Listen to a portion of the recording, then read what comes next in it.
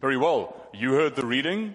Only 4 verses, the very well-known baptism of Jesus, and 4 verses that could probably keep us busy for a very long time. There's a lot to unpack, and so I hope we can get around to clearing up some confusion about this piece of scripture, and also getting to the message contained therein today. Now, last week we spoke about the fact that we are in the time in the life of the church called Epiphany, the time in which Jesus is revealed as the Son of God, as the Savior of mankind. The idea is the same idea that the wise men had following that very bright star to where Jesus was born. There's a bright light shining in the darkness. We call him Jesus Christ. It's the time of Epiphany, the time of revelation. Now we're going to keep going in that vein.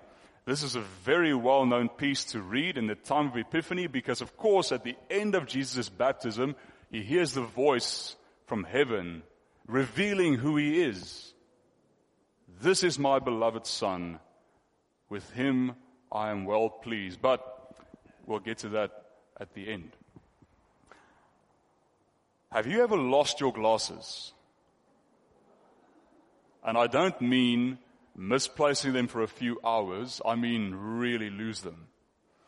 I lost my glasses when I was back home in South Africa on holidays a few weeks ago. I lost them.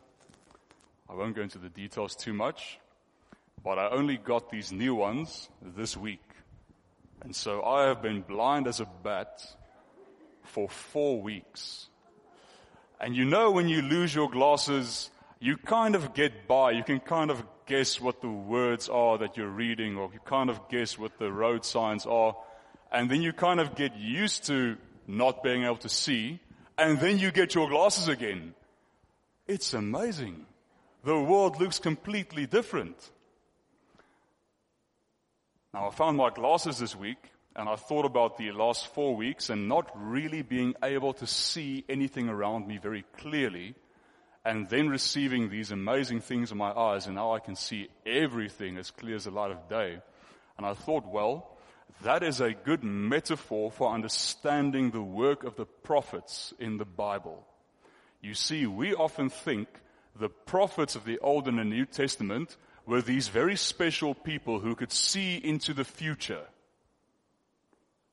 That's not their job. That's not what they did. Instead of seeing into the future, the gift the Lord gave them was to see very clearly what is happening now. It's a big difference. When we read the prophets of the Old Testament, when we read about someone like John the Baptist, we mustn't think these people were referring to something that is about to happen. Rather, they had their glasses on, and their glasses were clean and sharp, and they could see exactly what was needed now. And that is the spirit in which we move today as well. And then I thought, well, the glasses is a good metaphor, but it's not the best one.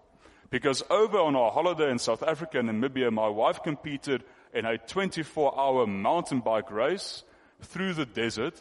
And of course, she was riding the bike, and I had the very tough job of driving the support car. And so you would drive up, she would be on her own riding the bike. I have no idea why someone would do it.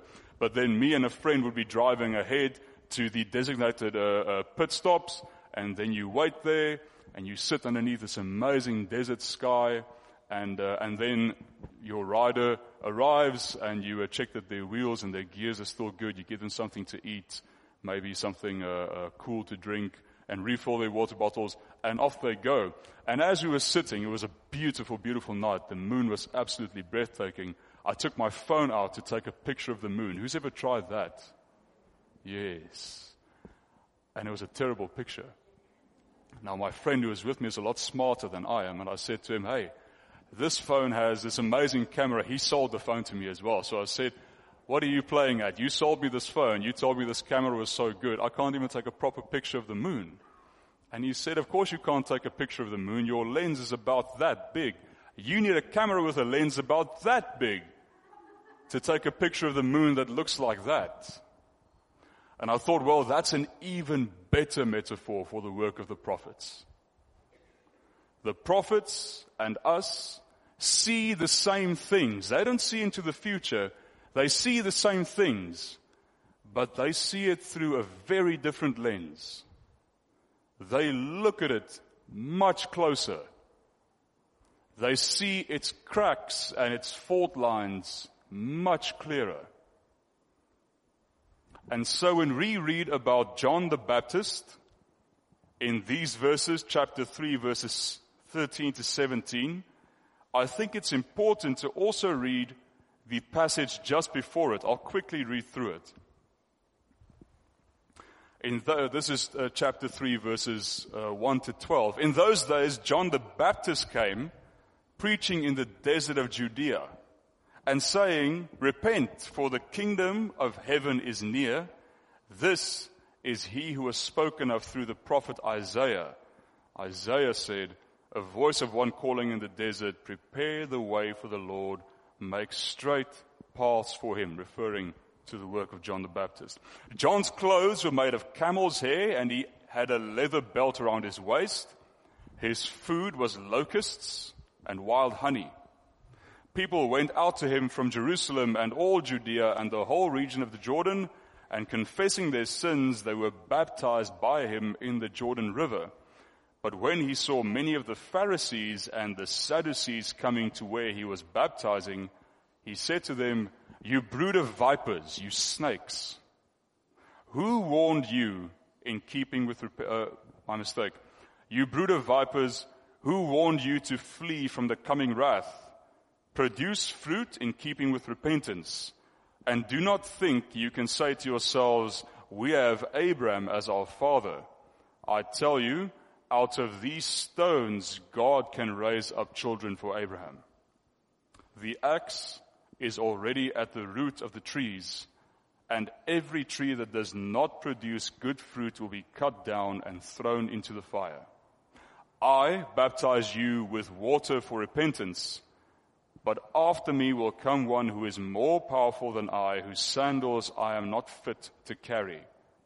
He will baptize you with the Holy Spirit and with fire. His winnowing fork is in his hand, and he will clear his threshing floor, gathering his wheat into the barn, but burning up the chaff with unquenchable fire." John the Baptist, through the working of the Spirit, saw the world around him very clearly for what it was. He saw that the people of Israel needed repentance. And so he gave them the baptism of repentance in the waters of the Jordan. And then he noticed that when the smart, educated, wealthy Pharisees and Sadducees came to see what he was doing, he said to them, "You snakes, you hypocrites, you cunning, cunning people, who told you to flee from the coming wrath? You must produce fruits in keeping with repentance. The axe is at the root of the trees. The wrath and judgment is on its way. The one who comes after me, he will judge, and he will judge you harshly, because you do not produce fruits in keeping with repentance. In fact, you think the fact that your forefather was Abraham will save you on the day of judgment. And it won't." Very well, we'll get to that part at the end again. And then we have our piece of scripture today. And Jesus came to where John was baptizing to be baptized. And John says, "No, Lord. If anyone needs to be baptized, I must be baptized by you, not the other way around." And Jesus says something very interesting. He says, "No, no, no. Let it be so now. It is proper for us to do this to fulfill all righteousness." Then John consented. I need to say a word or two at this point about baptism. There is a difference between the baptism of repentance practiced by John the Baptist and the baptism of the covenant instructed to his followers by Jesus in Matthew 28, when he said, "Go out and make disciples and baptize them in the name of the Father and the Son and the Spirit." The baptism that John the Baptist was offering at that specific time in the life of Israel was a baptism to symbolically wash you of your sins. You would go to John the Baptist and you would confess your sins and you would be immersed in the water and brought up out of the water as a symbolic cleansing. You have been cleaned, not by the water, but by the repentance. This is in keeping with the tradition of Israel. In the Old Testament, you remember, Israel would bring offerings, animals, as a sign of repentance. Now, this is a problem, because here we read that Jesus, he who is without sin, comes to John the Baptist to be baptized in the waters of repentance. Now, why would Jesus, who is without sin, need to be baptized, need to repent? This doesn't make sense. During Christmas and during Advent and during Epiphany, we say to each other, the Son of God became flesh. Last week we had John the Evangelist writing and saying the Word of God had become flesh and dwelt among us, and we called him Emmanuel. Now the baptism of Jesus in the waters of repentance is not for his sake, but for ours. When Jesus says, "Let it be so now," it is proper for us to do this to fulfill all righteousness. What he's saying is, John, I must be baptized by you. My Father has sent me to live as a human, as a person among people, and to be truly one of them, to be truly with them. I too must go through these waters, but not to repent, but to become one with them, to be unified with them. This is necessary and proper to fulfill all righteousness. And so John consents and baptizes Jesus. And when Jesus comes up out of the water and leaves the water, he sees heaven opening up and the Spirit of God coming down in the form of a dove and alighting on him. And then a voice from heaven, and here we can understand from the text that only Jesus saw the Spirit coming down, but everyone heard the voice. And the voice said, "This is my beloved Son. With him I am well pleased." Now, this piece of scripture is not about baptism, and it's not about immersion or sprinkling, and it's not about infants or adults. It's about Jesus. It's about Christ. It's about those words. "This is my Son. With him I am well pleased." He has been obedient. He has gone through the waters of repentance even though he does not need it for your sakes. That is his obedience, and with him I am well pleased. There's a lot to unpack. Just as an aside, why the question I ask myself is, this thing of the image of the Spirit as a dove, where does that come from? Now, what we can understand and what I could figure out this week was, last week we had in the beginning. You know, in the beginning, in Genesis, in the beginning, when God created the world, I think it's chapter 1, verse 2, the writer says, the Spirit of God was moving over the old waters. Now, the rabbis in the rabbinic tradition has always interpreted this moving of the Spirit over the waters as a dove moving over the water. So that's where the image comes from.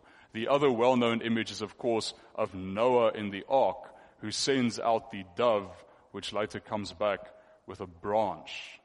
And so the dove as the symbol of new life, of regeneration, and of peace. And that is why in the time of Jesus as well, the Spirit was symbolically represented by a dove. And so the Spirit alighted on Jesus, and everyone heard the voice.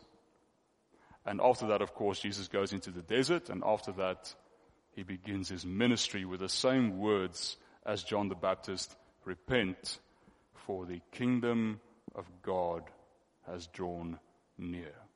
If you were a good Israelite, if you knew your Hebrew Bible quite well, and you heard the words, "This is my beloved Son, with him I am well pleased," immediately your thoughts would have gone to two very important pieces of Scripture. "This is my beloved Son" is a piece of Scripture taken from Psalm number 2. And Psalm 2 was often read in the temple when a new king was crowned or was anointed. And so the new king would be crowned, anointed, and they would read Psalm 2, which says, the Lord says, "This is my beloved Son." So you see the implication here. Hearing the voice from heaven is already a sign that Jesus stands in the same tradition as the kings of Israel. And the second piece, "With him I am well pleased," is from Isaiah 42, often called one of the servant songs. Isaiah saying that the servant of the Lord is not a high and mighty warrior.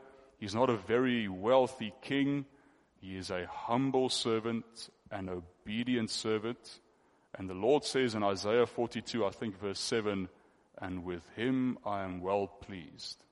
Now Matthew is writing to a Jewish community, an Israelite community, and they hear these words, and their first thought would have been, yes, this Jesus of Nazareth, he is King.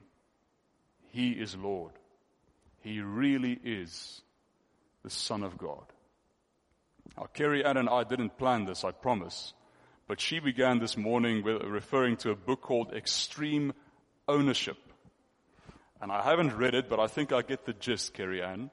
It's about taking unprecedented, radical ownership of your life, of your decisions, of the people who work with you and for you and above you and below you and everyone else. And I thought to myself while you were speaking, wow, I think what Jesus was doing in being baptized in a baptism he didn't need was extreme ownership. He was taking ownership of mankind by going through those waters. We've spoken about the voice from heaven. Now we need to speak about the baptism that John promises will come when Jesus' ministry begins, the baptism by fire and by Spirit. We don't quite know what this means. We can refer to the book of Acts, of course, where the apostles, the disciples are huddled together in a room in Jerusalem, hiding from those they think want to persecute them. And suddenly the room was filled with great noise, and suddenly there were tongues, flaming tongues above their heads, and they began speaking in strange languages. We can refer to that. We're not exactly sure what John the Baptist meant. Something that's always helped me when thinking about this passage is the image of a crucible in which precious metals are purified and refined. You see, washing something with water will certainly make it clean. But when you are dealing with certain materials, especially metals, water cannot wash away all the impurities. But a very hot fire can do that. And these days people use chemical purifying as well, but in the time of John especially, they would have heated their metals to burn out all the impurities. And I've always thought, and of course we have the expression in English, baptism by fire, which has always helped me to think about exactly this kind of image. The fire with which the Lord will baptize us is a fire that will purify us from the inside out, will make us pure, will refine our being and our characters into that which the Lord has always meant us to be, into that who the Lord has always meant us to be. And the funny thing, of course, when you purify gold, it doesn't become more. It doesn't increase in weight. It decreases in weight, but the value skyrockets. And I quite think the Lord does the same with us. I think when you step into the Lord's fire to be purified, you don't become more.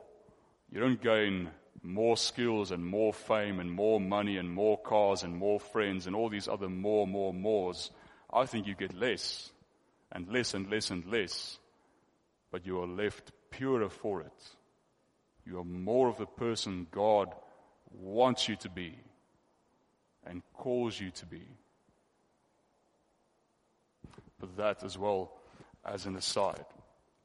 Baptism by Spirit, well, we know that we have the Holy Spirit as our comforter.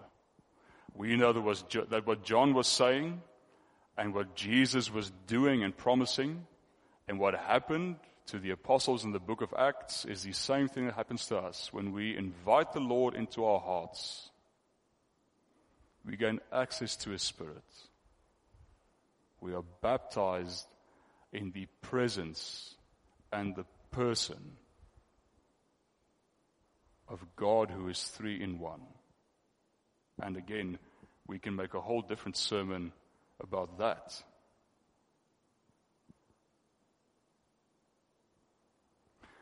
John the Baptist was a prophet who urged the people around him to repent, for the kingdom of God has drawn near. The baptism that he offered was a baptism to free you of your sins. Jesus was baptized and received the Spirit and went into the desert, and after that began his own ministry with the words, repent, for the kingdom of God has drawn near. This thing of repentance is very important, and we need to make sure of the things that we repent of.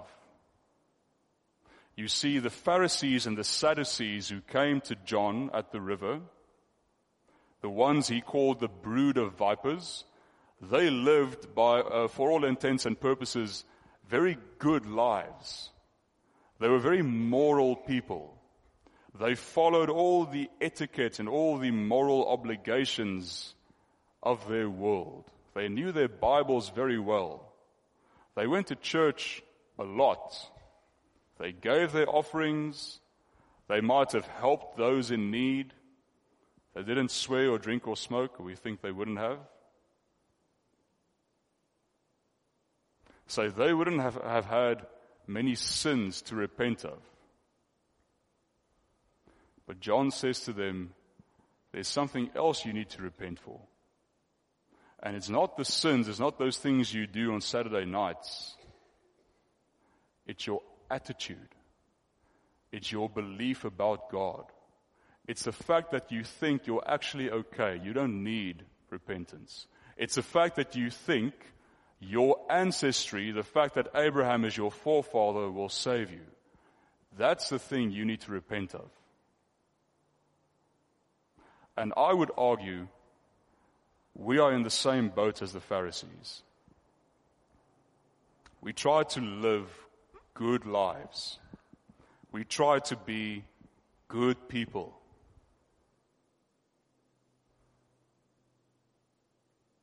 We can repent of all our small sins all we want, but if we don't change our attitude about God, if we don't change our belief about who God and who Christ is, then we're always going to run into the same problems, where we end up saying, well, I don't need repentance, I repented last week. Or I don't need repentance, I've had a good week. I didn't have one drink this week, so I don't need to repent of that. Or I don't need repentance. My grandfather was a pastor. Or I don't need repentance. I read my Bible every night. Or I don't need repentance. I was saved when I was 18. And I think John the Baptist and Jesus himself would say to us, well, if that's your way of thinking, then you need repentance more than anyone else. If you think you're okay, you're probably not. There's a band that I like very much, and I considered playing their song for you in church, but I don't think you would like it as much as I do. It's not easy to listen to. But they're called Me Without You. And they've got a song in which they have these lyrics, which I always keep going back to.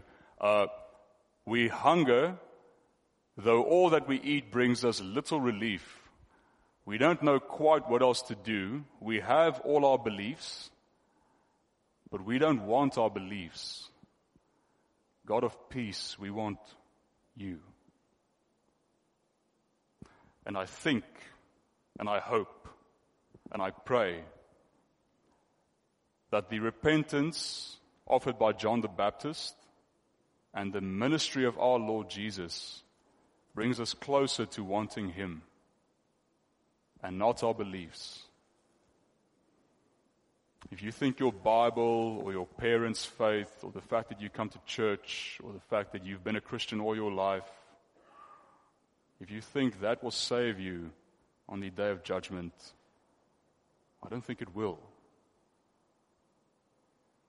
I think when you can honestly, in the privacy of your own heart, say to yourself, Lord God, I have all these beliefs, but I don't want beliefs. I want you. I think that is repentance. I think that's what God offers us.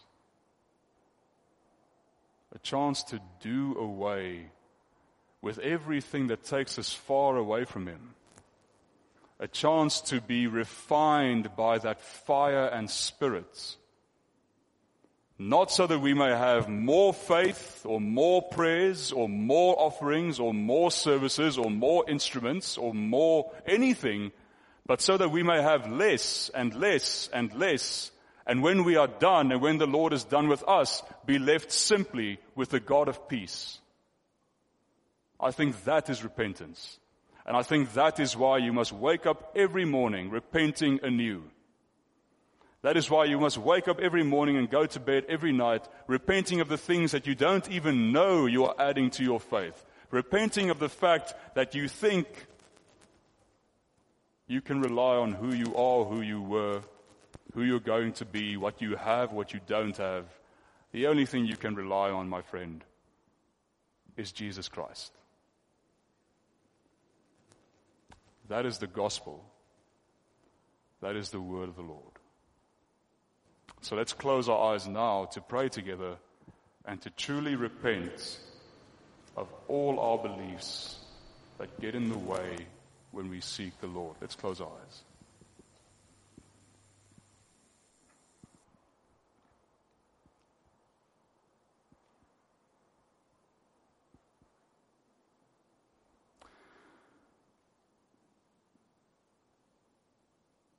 Lord, we often get so confused. We walk around in this world like people who need their glasses but have lost them a long time ago. We walk around searching with our hands stretched out in front of us, looking to find you, but because we are half blind, we end up gathering a bunch of other things, substitutes for you and your grace.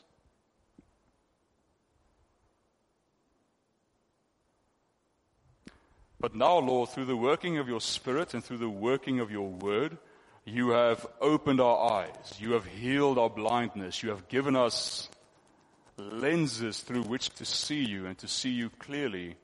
And now we realize we have too many things. We have too many beliefs. And we have all our beliefs, but we don't want our beliefs. God of peace, we want you. We want to see you as clearly as John the Baptist saw you. We want to hear your voice as clearly as those who were standing around when you, Lord Jesus, were baptized. We want to grab hold of you, Lord Jesus.